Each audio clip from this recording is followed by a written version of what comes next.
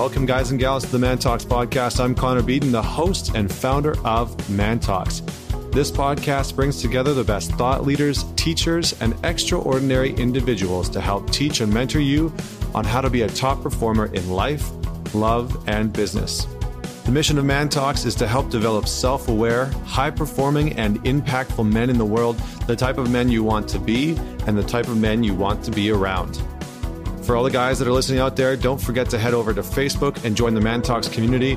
We've got some incredible men from all over the world joining on a conversation around fitness, around fatherhood, around finances, and we have some great weekly challenges, some great shares, and some great conversations on how to achieve the results that you are looking for in your life.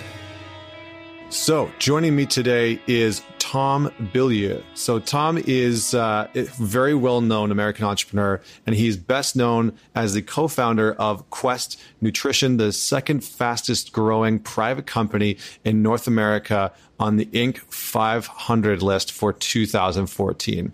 Incredible entrepreneur. He's also a board member on the X Prize Foundation. That's Peter Diamandis. So Tom actually co-founded Quest Nutrition back in 2010 alongside a couple business partners, and the company grew by 57,000% in its first 3 years. You didn't hear that wrong. 57,000% in the first 3 years, and was ranked number 2 on the Inc. 500 fastest growing companies in the United States in 2014. So an absolutely meteoric rise to success. But we're not going to talk about Quest Nutrition today. We are actually going to dive into his new company called Impact Theory. So in October 2016, Tom and his wife, Lisa, started Impact Theory. It's a for-profit media company designed to leverage the self-sustaining power of commerce to radically influence global culture. So Impact Theory really has a 3-stage plan, which we dive into in this. But really what we talk about today is the mindset of successful entrepreneurs. So we get right into what does it take to be a successful entrepreneur? What are some of the hurdles that most people will face in their professional life, whether you're running your own company, whether you're a VP, whether you're a full-time employee? What are some of the things that we face on a day-to-day basis? What are some of the things that we need to know from a mindset perspective? And then we dive into marketing. We dive into the future of marketing and how social media has shifted marketing, how we can leverage personal branding, which gets talked about a lot, how we can manage personal branding to actually grow our business and grow our career, regardless of the field that we're in. And then we dive into a few different topics and go deep into how we can perform at our best from not only a mindset perspective, but how we can build a community around us to support us. So we cap off this podcast interview by diving into community and how technology is also shifting how we build communities, how we connect with people in person, and how that will continue to shift over the coming years. So before I bring Tom on, I just want to remind everybody out there that's listening, please subscribe on iTunes. Leave us a rating, and a review goes a long way. We have seen a huge amount of downloads in the past month or two. We've actually doubled our downloads in the past month. So if you're tuning in, if you're brand new, thank you for joining me. If you have been sticking around with us since the beginning, which many of you have, just know that I have so much love for you and so much appreciation and so much gratitude. Thank you. It is because of listeners like you that we get to keep going. So I appreciate you. So without any further delay, I would like to bring on Tom Bilyeu. Thanks for having me on, man. I'm excited to be here. Likewise. I had a lot of guys actually reach out and specifically request you, like usually I get the get Tim Ferriss and get Simon Sinek, but your name kept popping up from a bunch of the guys in the community. So I was really excited when you agreed to come on the podcast. So thank you. Dude, A, absolutely my pleasure. And B, to all the guys out there that gave me a shout out, man, I am super grateful and honored to be here. So yeah, that's really cool to me. Awesome. So let's just kick things off the way that we normally do here on the Man Talks podcast. So if you could tell us a story about a defining moment for you that has made you who you are today, that'd be great. Absolutely, man. So for me, this really is a case of trying to pick. I really feel like there's for anybody paying attention to their life, there's really going to be a lot of defining moments that are going to either move you in a new direction or become a real building block to your belief system. And at the end of the day, I think it's our belief system that really drives us. But one thing that has become so seminal in my life, and when I saw it, even then I knew it was important, but I didn't know how much it continued to echo through my life. So when I was fresh out of film school and really felt like I had failed, and had done well in the early days of film school, and then just had a catastrophic failure right at the end on like the biggest project, the most visible one, the one that was supposed to really set me up and get me that 3-picture Hollywood deal and just make, the rest of my life was going to be set. And I crashed and burned in the most spectacular fashion possible. And it took me from believing that I was innately talented to realizing that I had no talent. And with a fixed mindset, that left me feeling like, where do I go from here? Like, if I'm not talented in the thing that I love most, now what? And if you've ever seen the movie Amadeus, there's a character in that movie named Salieri, and Salieri believes that his curse is being just good enough to realize how much better Mozart really is. And so he's this very tragic character in the movie because he's good enough to get how far he still has to go. And that was my Salieri moment. And for years, I actually referred to myself as Salieri, which looking back on that now is just too painful for words. But a couple years, actually just over a year after I graduated from film school, I went to a comic book convention. I'm just a total nerd when it comes to that stuff. And I walk around the corner and there's this huge like panel set up, and you've got Keanu Reeves, Carrie-Anne Moss, Joe Pantoliano, Joel Silver, who produced the film, and a bunch of other people on the film. And I was like, whoa, like I always bring that up because it was such a surprise. Like, I wasn't expecting that. I was in this totally introverted moment where I'm, just combing through box after box after box of comics. And so to come around the corner and suddenly realize that some of the most famous people in the world are sitting right there, and they're talking about this new movie coming out that I was really hyped to see. And they're like, we're handing out tickets, and it's going to be a special screening on the back lot of Warner Brothers.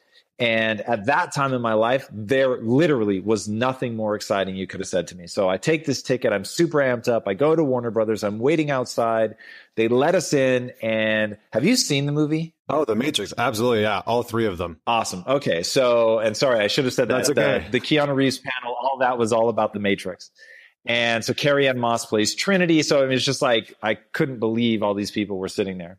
I go into the movie theater, and the lights go down, and they do the opening sequence, and you get Agent Smith, and he goes, "No, officer, your men are already dead." And then they cut up, and Carrie-Anne Moss's character Trinity jumps, and in the air goes into slow motion. The camera spins around her, and everyone in the theater at once just goes, "Oh my God," like freaks out. Now, I've never, ever in my life, I've been to so many movies you can't imagine. I'd never had an audience react like that. It was unbelievable. And I just remember thinking, whoa, like this is a moment. And I was so blown away by that and so caught up in the movie just from that, the like pure visuals. It was just interesting. They were doing something new. But then what ended up changing me as a person was the philosophy that sat at the center of the film, which is essentially you can do anything you set your mind to if you're willing to work at it. And maybe more important than work at it, you're willing to believe. And that sense of belief is something that runs through the whole film, that planted a seed in my life, which blossomed into me being able to reject the fixed mindset that I had in film school, that when I realized that I didn't have talent, I thought that was a sentence forever. I thought that it meant I didn't have talent and I was never going to have talent. And that movie made me realize you can learn anything. And so it freed me from feeling stuck and trapped by my own inabilities and gave me a new narrative where I could see myself as somebody who could learn. And it sent me on this quest to figure out what was my matrix and what was my version of jacking into the matrix. And I realized that the matrix was my mindset. It was my belief system. And my version of jacking into the matrix was reading. And so then the only thing left for me was what was my Kung Fu? And my Kung Fu ended up being business. And so that became the skill set that I developed relentlessly in order to get really good. I mean, the whole point of the things that they learn in the Matrix is to become effective at either escaping the agents who are chasing them or saving the world, right? The skills had very specific application. And that framework literally became the framework for my life. And I began to act as if, right? Act as if I could acquire skills as easily as they did in the Matrix by reading books. I couldn't, jam a metal rod into my head and actually show up in a magical world, but I could read and I could learn and I could practice and I could go in a mental dojo and really see if the skills that I were acquiring had utility or not. But the most important thing was I decided, and it's really important to understand that it was simply a decision. I decided to believe in myself. And in deciding to believe in myself, I began to take the steps to actually become capable of the extraordinary. Amazing, man. I love it. It was interesting. I was like caught in the conversation about Amadeus because I love that movie. I actually have a degree in music, background in classical music. And so you're talking about Salieri. And it was interesting because Salieri's career didn't go anywhere because he got caught in resentment for Mozart and basically tried to sabotage him. And it's interesting to hear your shift away from that, oh, I'm only good enough to be at this level, into, having the Matrix like really impact you in that way and kind of open your eyes to this new perspective. So I absolutely freaking love that. You're speaking to the nerd part of me, which is amazing, and probably the nerd part of so many of our listeners. So that's amazing, man. And I mean, you talk about the sort of, quote unquote Matrix that we live in and breaking free of that. Can you unpack that a little bit? Because I've heard you talk about that a couple of times before. And I think that it's so powerful for us to like really understand and grasp. Definitely. So the Matrix is akin to David Foster Wallace's talk called This is Water. And in that talk, he's basically saying the fish is the last one to realize that it's living in water because it's so ubiquitous. It's so ever present that you don't notice it, right? Like take us. We had to discover air, right? So even though you're breathing it in and out all the time, even though if somebody were to clasp a hand over your mouth and plug your nose, you would go into a state of panic. Like we still never thought, oh, this is actually something. So that's the same thing with belief. Your belief system has been constructed, but it is so ever present. It is so from the moment you came out and your parents began teaching you things, acting in a certain way, your collisions with the world and the way that it works is all building this frame of reference. It's all building this belief system, but it's been around for longer than you've been storing memories. And it's so ever present that people don't realize that it's a construct. Now, once you realize that it's a construct, you realize you can tear down a belief system that doesn't serve you and build one that does serve you. And that a belief system is actually not about objective truth, right? Objective truth essentially doesn't exist. There are a few things for sure. I wouldn't want to challenge gravity. That's probably pretty objectively true. But where people get themselves in trouble is they believe things about themselves to be objectively true. I'm dumb. I'm ugly. I'm fat. Whatever the case, whatever trap they're falling into. I'm a slow learner. I'm a slow reader. Like not realizing these are merely states of being that can be altered at any time. So because they have this belief system that is holding them back, that to me is the Matrix. So the Matrix is the perfect metaphor for people's belief system. So just like in the movie, and spoiler alert, if you haven't seen it, you should go out and see it immediately. But in the movie, Neo has this moment where he has to do the jump, as they call it, where he has to make this impossible leap from one building to the next. And they say, nobody makes the jump the first time. And all the other characters are debating, is he going to make it? What would it mean if he makes it? What does it mean if he doesn't make it? And of course, when he goes to jump, because he doesn't believe that he can make the jump, it just seems impossible to him. He can't wrap his head around the fact that he's in the Matrix. And so you can do what you can believe because it's, not quote unquote the real world. And he jumps and he falls. And everybody, is like, oh, what does it mean? Is he not the one? Because he was supposed to be the one and be able to do things that nobody else ever been able to do before. So that to me, and then the movie as it unfolds, you begin to realize that in the end, and again, spoiler alert, he is the one because he finally believes in himself. But the only difference between him in the beginning and him at the end is self-belief. That's it. And so that is just why that movie as a metaphor, I think, is so perfect for what we all go through. As long as you don't believe you're capable, you will fall. But the moment you believe that you're capable, you're going to take the steps you need to actually acquire the skills that you'll need to actually execute, right? And look, it's a path of skill acquisition. It's not, oh, you believe and now you could go win a boxing match. It's, oh, you believe, and because you believe, you'll actually step into the gym, you'll actually put in the effort to train, you'll seek advice, like all of those things. But humans lead with belief. We lead with belief. So until you believe, you're just not going to do it. And so the one thing that I think is very easy for people to believe, and is that moment in which you unlock the matrix and get out, is not when you believe you can do anything. It's when you believe that you'll put in the work to learn what you need to learn. Yeah, I think that's really powerful. And I think that, one of the things that you are talking about in here is not just like being able to tap into our belief, but the execution that comes after that, I think, is so imperative, right? Because one of the things I see a lot of people is they hear statements like, oh, leap and the net will appear, and just believe in yourself. And so there's this perspective that like, that's it. That's kind of like the end. That's the one step in the one step process is like, if you want to get better results, just believe in yourself and the rest of it will shift. But I think that what you're saying is, yeah, believe in yourself. And there's other steps after that on the ladder, like execution, which is actually going to bring some of the results that you're ultimately looking for. No question. Yeah, I was just going to say, so how does this play into high performance? Because one of the things that, we talk really a lot about here on Man Talks is sometimes this idea of high performance, what that means in your health, in your business, and in your relationships, whatever aspect of your life that you want to be a high performer in.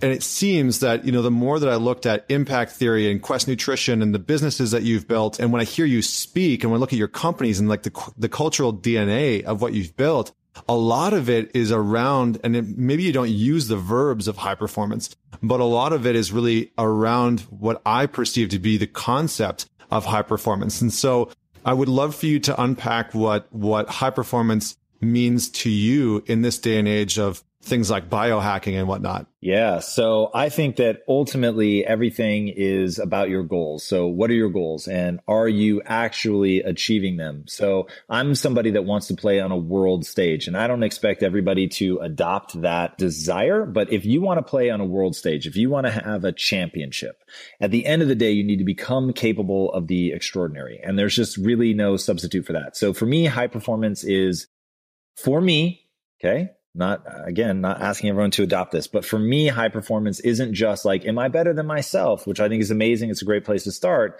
But at the end of the day, it's also like, how do I compare, right? So I build businesses. That's what I do. And I want my business to be successful. I want it to be the most successful. So when I think about the difference between what is high performance and what is performing your best, those are different. So to me, you should be performing your best at all times, cognitively optimizing, getting sleep, going to the gym, meditating, eating right.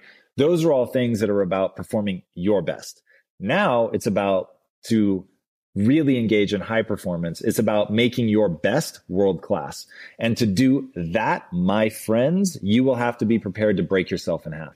The amount of work that playing on a global scale demands of you is absolutely astonishing. It's kind of breathtaking in like a really cool way that like there are just some people, they are willing to pour themselves so completely into getting great at something that they actually get great at it. They actually get results that you can look at objectively from the position of measuring something and say, they have out. Yeah, I like that. And I think that, what you're alluding to in many ways, like one of the things that I sometimes get in trouble for is a statement that not everybody's cut out to be a world-class entrepreneur. Some people, it's not that it's a born trait necessarily, but that some people just inherently aren't going to be fulfilled by that. And some people just don't have the necessary skill set to actually go and do that. It's like saying you or I or anybody in the world could be a world-class opera singer.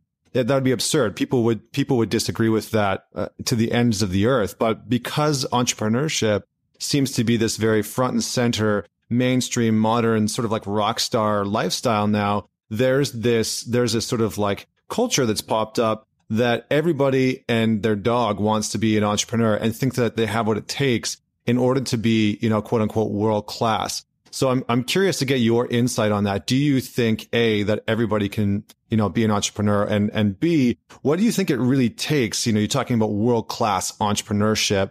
What do you think it really takes to get to that level? What are some of the things that you've seen that people have had to sacrifice, and the price that they've had to pay in order to get where they are today? All right. So let's start with the concept of minimum requirements. I will assume that there are definitely some people, and I'll say if you're too far below 100 IQ, it's probably just not going to happen for you. But there are obviously exceptions to that. And I know that Richard Branson, I think, his IQ's in the 90s, if I'm not mistaken. And nonetheless, he's crushed it and just done extraordinary things. So even that, there's some flexibility on. But assuming you meet minimum requirements, however we're going to define those, of just intellect, the ability to process data, that you absolutely, without question, can become a world-class entrepreneur. Now, I think the example that you used is amazing.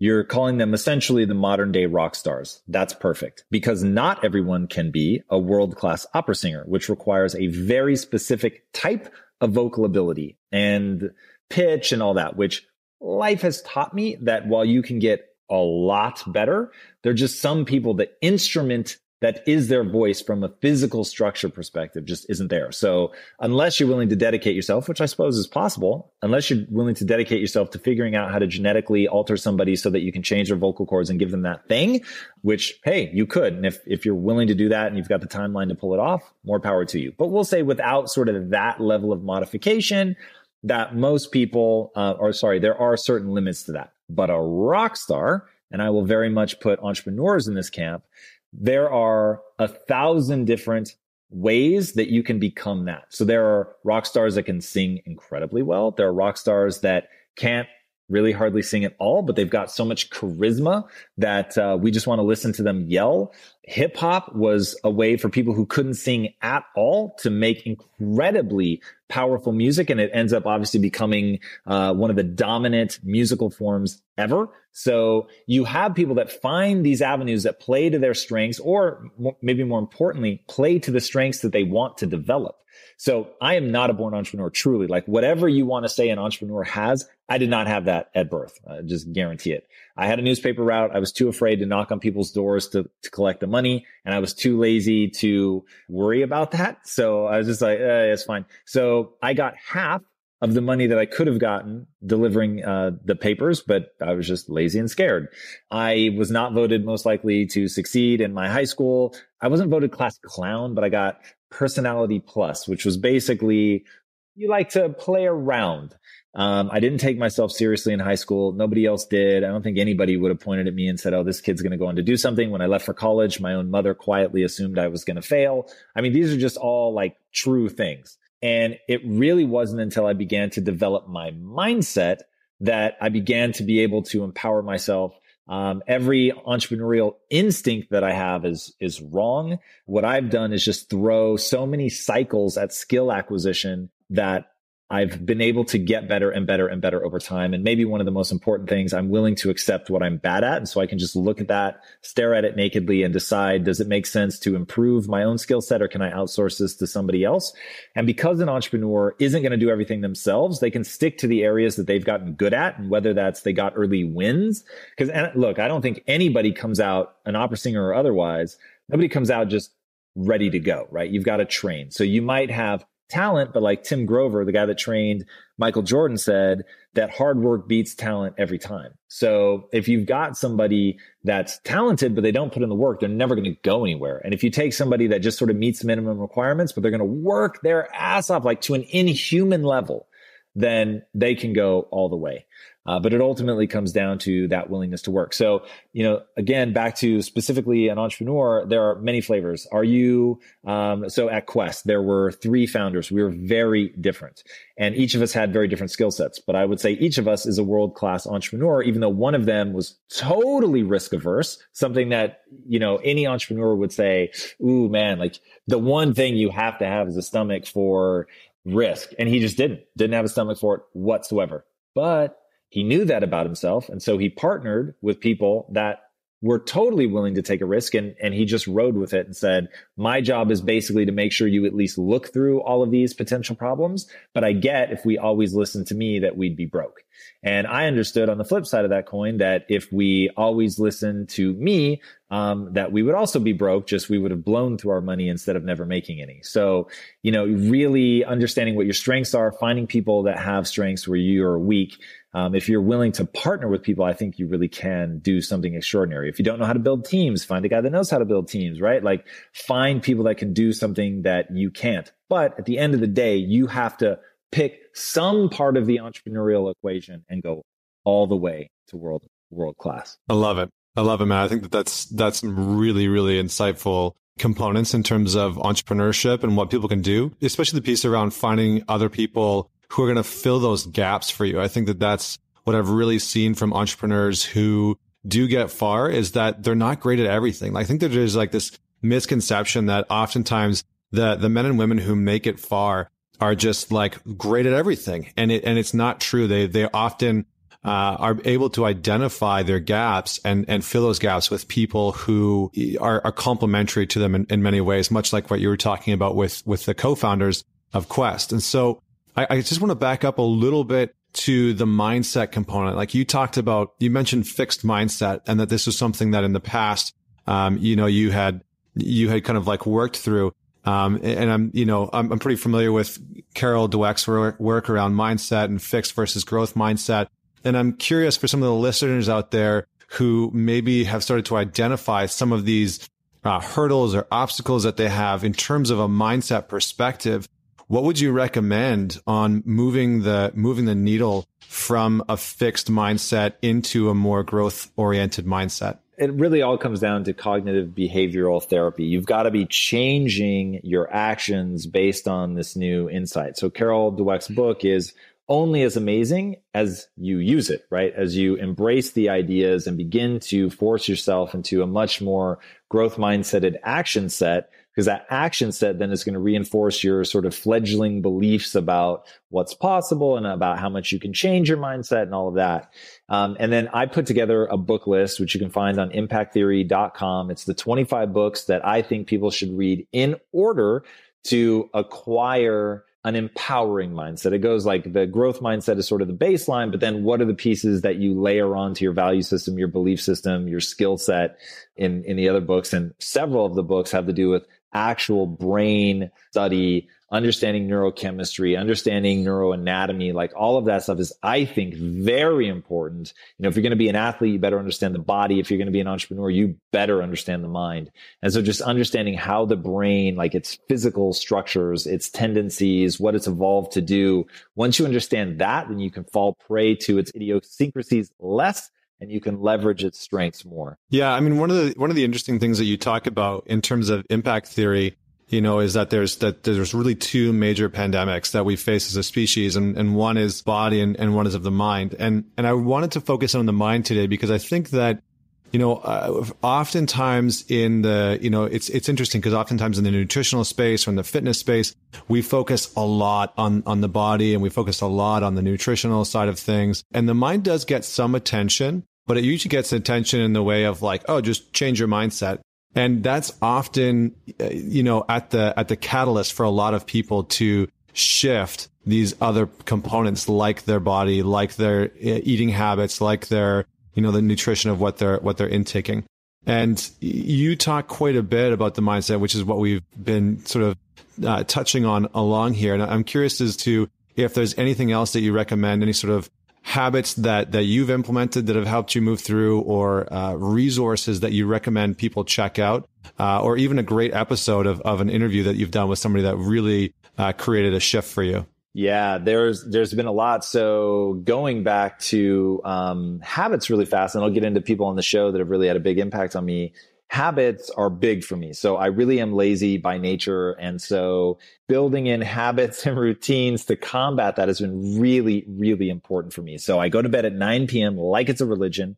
The reason I do that is so that I can wake up early. I immediately go to the gym, which I do primarily for cognitive optimization. I hate the gym. I do not enjoy it. My wife loves it and gets like this crazy endorphin rush. Man, that is not my experience. So I go in, it's tiring, it hurts, things are heavy, I'm sweating. I mean, it's just like literally everything I don't want to do. But I know how important it is. And I get the science that just makes it so clear that the connection between the body and the brain is a two-way street. And when you're optimizing the body, you're just getting a massive impact on the brain. So I do it. I also earn discipline and credibility with myself for doing it. I think that's very important. Being able to do something that you don't enjoy, but it's in service of your goals. And so doing it anyway, I think is very important for learning who you are and what you're willing to do to achieve. So I do that. Then I meditate, which I think is really powerful to go from that high energy, sympathetic nervous system, all fight or flight, to the parasympathetic nervous system of rest and digest, lowering your heart rate, lowering your breathing, clearing your mind. I think that's very powerful. And even though it's gaining a lot of cultural cachet, I think at the same time, there's a lot of people that just aren't doing it. And I avoided it for years, so I get it, but it really is very beneficial for cognitive optimization. Once I finish meditating creates an alpha wave state in the brain. It's known as a calm creative state. So immediately after meditating, I do what I call thinkitating, where instead of trying to quiet my mind, I'm letting my mind crawl across the biggest problem that I'm facing at that moment, but still from that alpha wave state. So I'm getting very creative insights, which is very, very useful, very powerful. And then I have a most important things list. And as soon as I'm done thinkitating, actually, technically I thinkitate, then read, and then I go into my most important things list. And it's just a list I keep of the most important things that I should be doing for the business. And I go through them every day. And if I don't take action on something for more than a couple of days, I remove it off the list, because it's really got to be a lean list that you just take immediate action on. There's no like, oh, I'm going to send an email. It's like you're doing things. You're getting things across the finish line. That is really, really important. Now, the second part of your question, what have I learned from some of the guests? A guest on the show was the one that taught me to meditate, a guy named Mark Devine. Another guy, V.S. Ramachandran, who is one of the most revered neuroscientists in the world, came on the show, and what he's taught me about the brain and the way that it works, mirror neurons in particular. And the way that we can use mirror neurons to manipulate our own emotions is really incredible. So because of the human ability to create a feedback loop between you and the person that you're talking to, what you'll try to do, like if they're smiling, you'll smile. If they're frowning, you'll frown. And you do that to create what's called theory of mind, where you're able to project yourself into, ooh, they must be feeling like this. The reason you're able to do it is by mimicking their posture, their facial expressions. You actually feel what they feel. Now, what that reveals is that there's a feedback loop of emotion between what you do physically and how you feel. And learning that I could fake a smile, laugh out loud, and it would take me from a bad mood to a good mood necessarily. Like you can't laugh out loud for more than 15 seconds and be in a bad mood. You just can't do it. So times where I was like in a really bad mood, I would force myself to laugh out loud to change the neurochemistry. So that's all stuff that I learned from him. He's just an absolutely breathtaking researcher. Tim Ferriss has been on the show, talked about, take the person that you hate the most and ask, what can I learn from this person? Michael Strahan, who talked about happiness as a choice. You're never going to end up happy by accident. I think that's really, really powerful. Amelia Boone and her notions on bouncing back from defeat and how you do that and what that mental process looks like. David Goggins, who's my favorite episode of all time, what that man taught me about suffering is unbelievable, and that you really only truly meet yourself in moments of suffering. And that's something that I've certainly put to use in my life. Incredible. I love it, man. I love it. And I'm just going to shift gears a little bit because, we've touched on mindset, and I think you've given some really great sort of tactical insight into what people can do in terms of cultivating a deeper sense of high performance and shifting our mindsets. And I kind of want to focus a little bit on marketing a little bit and in terms of how you actually built Quest, because you sort of had this like meteoric rise. And not that we need to talk about the details of Quest Nutrition, because I think that people can go look at that online. But, you've shifted into impact theory and it really is, this incredible media company around leveraging the self-sustaining power of commerce to radically influence global culture. And I think from what I've seen around what you've done, you seem to understand marketing And for the average person that's out there that's starting a consulting business or running a corner coffee shop, what are some of the key components that you've learned along the way around marketing, how to leverage maybe social media, for example, which you guys have done really extraordinarily well? Thank you. So there's a lot of information out there about the tactics of social media. So I'll give you something a little more unique that is underlying all of it and is certainly what allowed us to build Quest. And I will say is the cornerstone of what we're doing in Impact Theory. And that's be a real human and actually look to connect. So the social age changed everything. And in an instant, people that for years languished, they had a great business and people loved them and their customer service was unparalleled, but it took decades for that word to get out and for a company to really grassroots, person by person, earn their reputation of always doing the right thing, which, by the way, doing the right thing oftentimes is expensive. So when doing the right thing is expensive and it's not a great marketing vehicle, you're in a really bad situation where the companies that accelerate the fastest are the ones that are all about optimization of profits. They're looking at the bottom line. There's not necessarily a symbiotic relationship with their employees, not even a symbiotic relationship with their customers, which is terrifying. And recognizing that social changed everything. And now people that are wired for connection, that actually want good things for their employees and their customers, suddenly that becomes the most potent marketing vehicle ever, because people are going to get out there and they're going to talk. And whether they say something good or bad about your company is entirely dependent on how you treat people, how good your product is, and how much energy you put into just taking care of people, always doing the right thing. And so social media has made that, like, those are now the kings. The king makers are transparency and authenticity. People today, millennials, Gen Z especially, like, they want to feel connected to the human beings behind the company. They want to know, what are you doing with the profits? Like, where do you sit? What do you care about? What's the impact that you want to have on the world? They care about that when thinking about whose product they're going to buy. Now, to me, that is amazing. And that's the thing that's allowed me to build big businesses and build them fast, because that's my natural inclination. I want good things for people. I get totally jazzed seeing somebody come alive and realize that they can do more than they thought they could do. I absolutely love that. And for me, I have a code that I live by, and I don't violate that code, not even when it's good for business.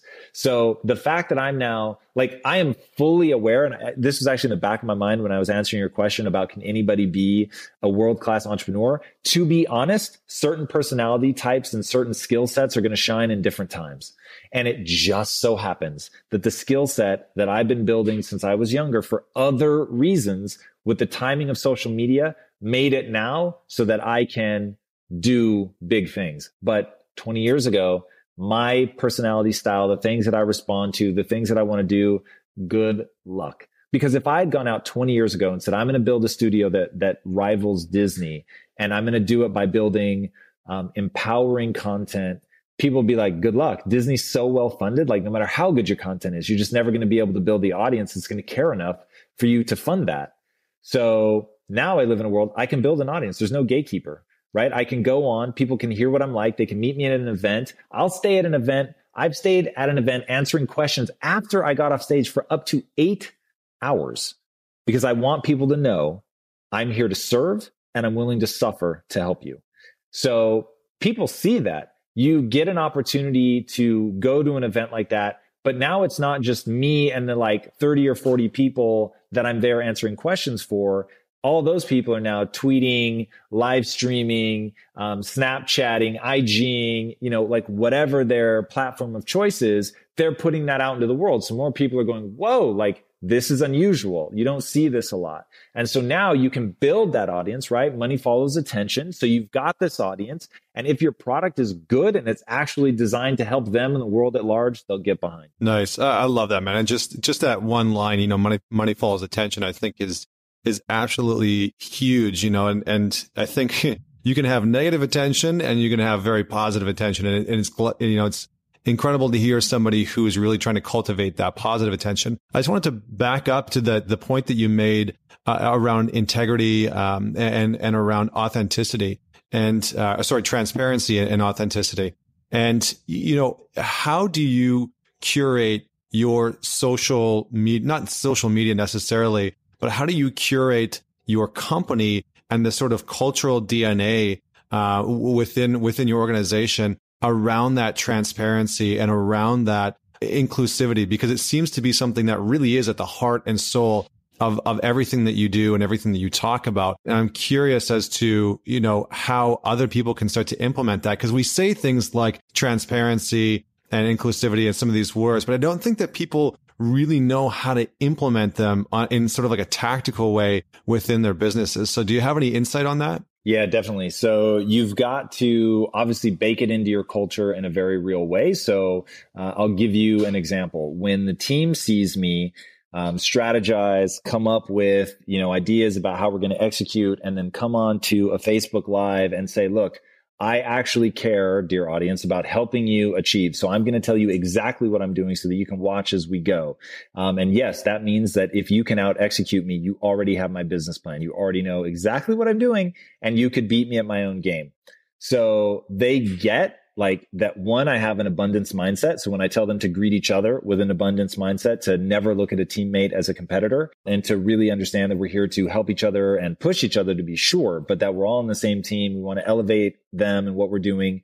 Also, when I say, hey, the mission behind this company is to pull people out of the matrix, and then they see me act in accordance with that, they see me stand around and answer questions for 8 hours because I actually want to help these people, they see that that's really true. And so that all then fuels like what this company really is. It lets them know what the direction is from a business execution standpoint, as well as, this is cheesy, but it's so true, people need to hear me, from a spiritual level. They need to know, like, what does it mean to work at this company? What am I going to feel? What can I expect to feel? What do you want me to help others feel? Like, and having those conversations.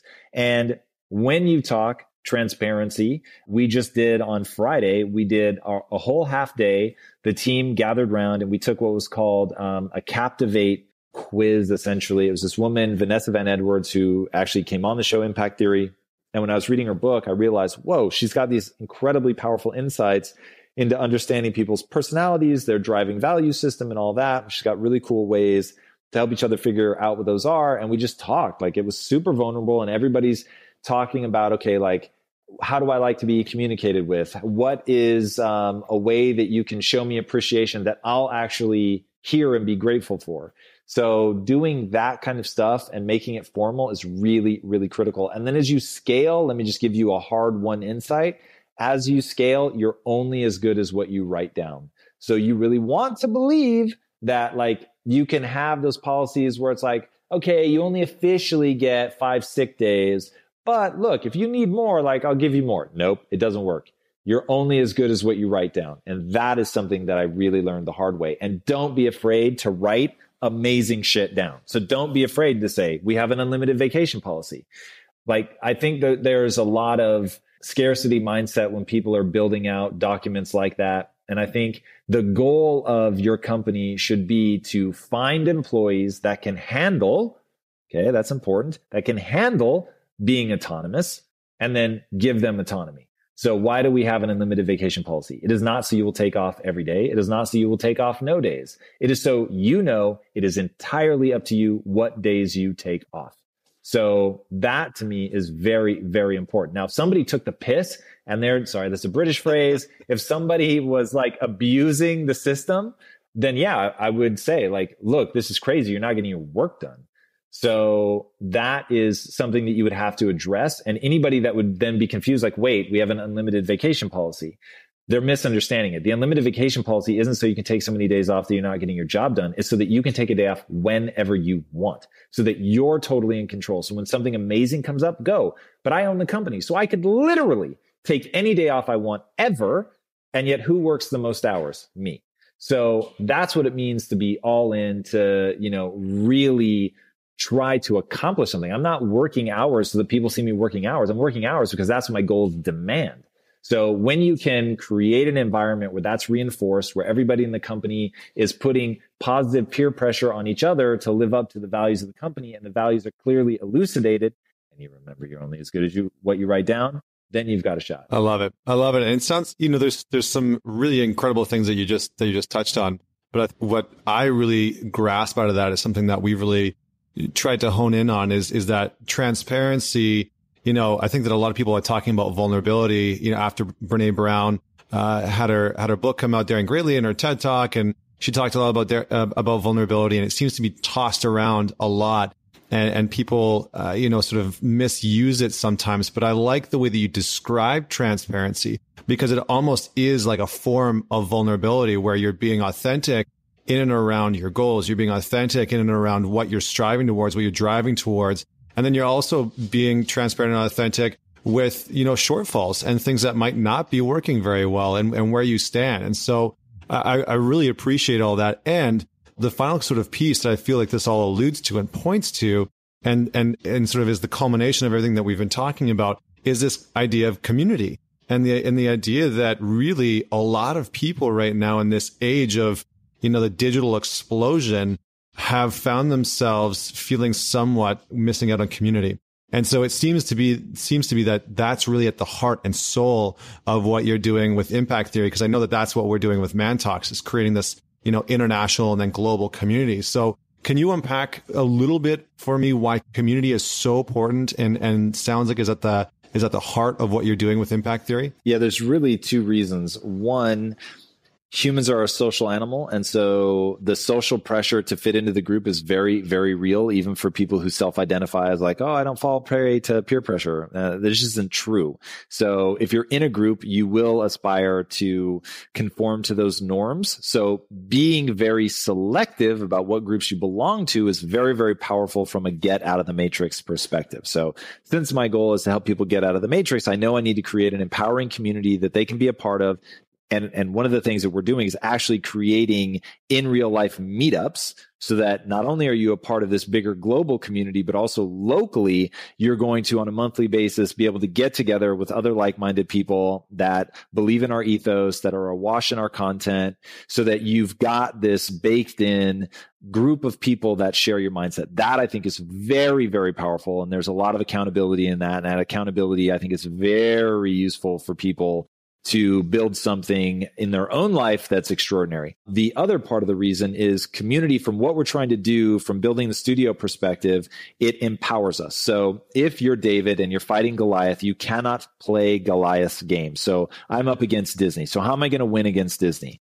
Well, I am certainly not going to try to throw money at things, because that's what Disney has in spades, and they can throw a nigh infinite amount of money at problems, and they're going to crush me out every time. So we've got to have a different strategy. And our strategy is, it's a long-term play. It's not going to happen overnight, but it's to build community first on a property before we try to go sell it, monetize it. So that is, I think, going to serve us very, very well. And you can imagine, so I'll give you an example.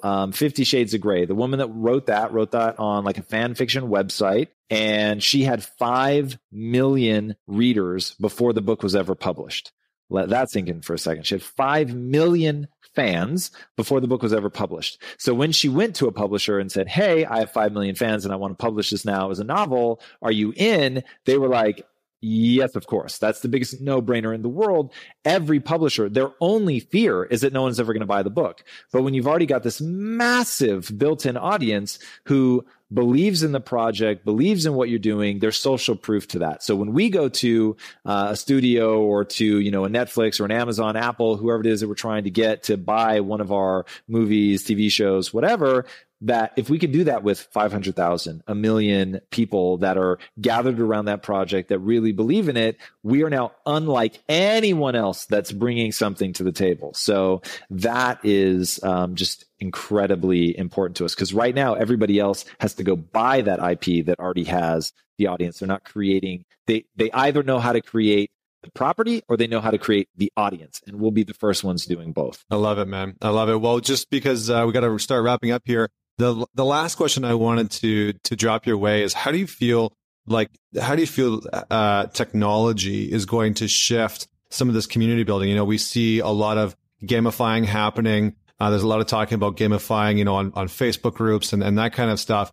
And I'm curious to get your insight on how tech is going to continue to shift our in-person community building. Yeah, you brought up the one that I actually think is most powerful, which is gamification, which if you substitute the word gamification for the mechanisms of obsession, I think that you'll get it, right? People get obsessed with things. Like, think about people that start going to the gym and they get obsessed. What they're getting obsessed with are the numbers. I can lift more weight. I look better. The scale's going in the right direction. My physique is going in the right direction. They have these metrics that they're looking at that get them excited about the metric, right? When you're lifting, you get excited about being able to lift that next bit of weight. You get excited about your abs showing up a little bit more. So you get into this amazing self-reinforcing loop, which is what gamification lets people do. So it lets you take things that by themselves may not be as enjoyable, and you add this layer, this desire to level up, even when the leveling up has absolutely no real world implication other than maybe your name goes higher on a leaderboard, or you get, faux money that you can spend within that system, whatever the case may be. But people get really jazzed about that. And I think that's going to have a huge, huge impact. And then I think that social platforms at the peripheries anyway, I think Facebook is more or less here to stay. I think Instagram is more or less here to stay. But at the periphery, I think you're going to see things come and go, and there's going to be fresh things that pop up all the time. And so it'll be really interesting to see sort of what that next wave is that allows us to connect in a more meaningful way. So I'll be eager to see who does what. Awesome, man. Yeah, I can't wait to see how that unfolds. And then the last question, two parts. First and foremost, if you could recommend any guest for the Man Talks podcast, because we've had some of our greatest guests come on here, like Jason Silva, who have been recommended to us. Who would you recommend and why? I'll give you two, because these guys are just incredible, incredible human beings. And they are Firas Zahabi. And Firas Zahabi is an MMA coach, and in my opinion is the modern day warrior philosopher. So he is George St. Pierre's coach, is a very talented mixed martial artist himself, but he has a degree in philosophy, is one of the most articulate and intelligent people I've ever met in my life. I mean, the guy's just unbelievable. You would love having him on. And then the other is David Goggins. And David Goggins he says in his own words, he used to be the weakest man God ever created. And he decided one day that he was going to become the strongest man, or the hardest man, I should say, that God ever created. And what he did with his life from that point is absolutely astonishing, not the least of which is becoming a Navy SEAL, serving in Iraq, going on to be one of the most decorated ultra endurance athletes on the planet. This guy's story it's unparalleled. I've never met anyone like him. He's just on another planet. It's incredible. Amazing. Well, thanks very much for the insight.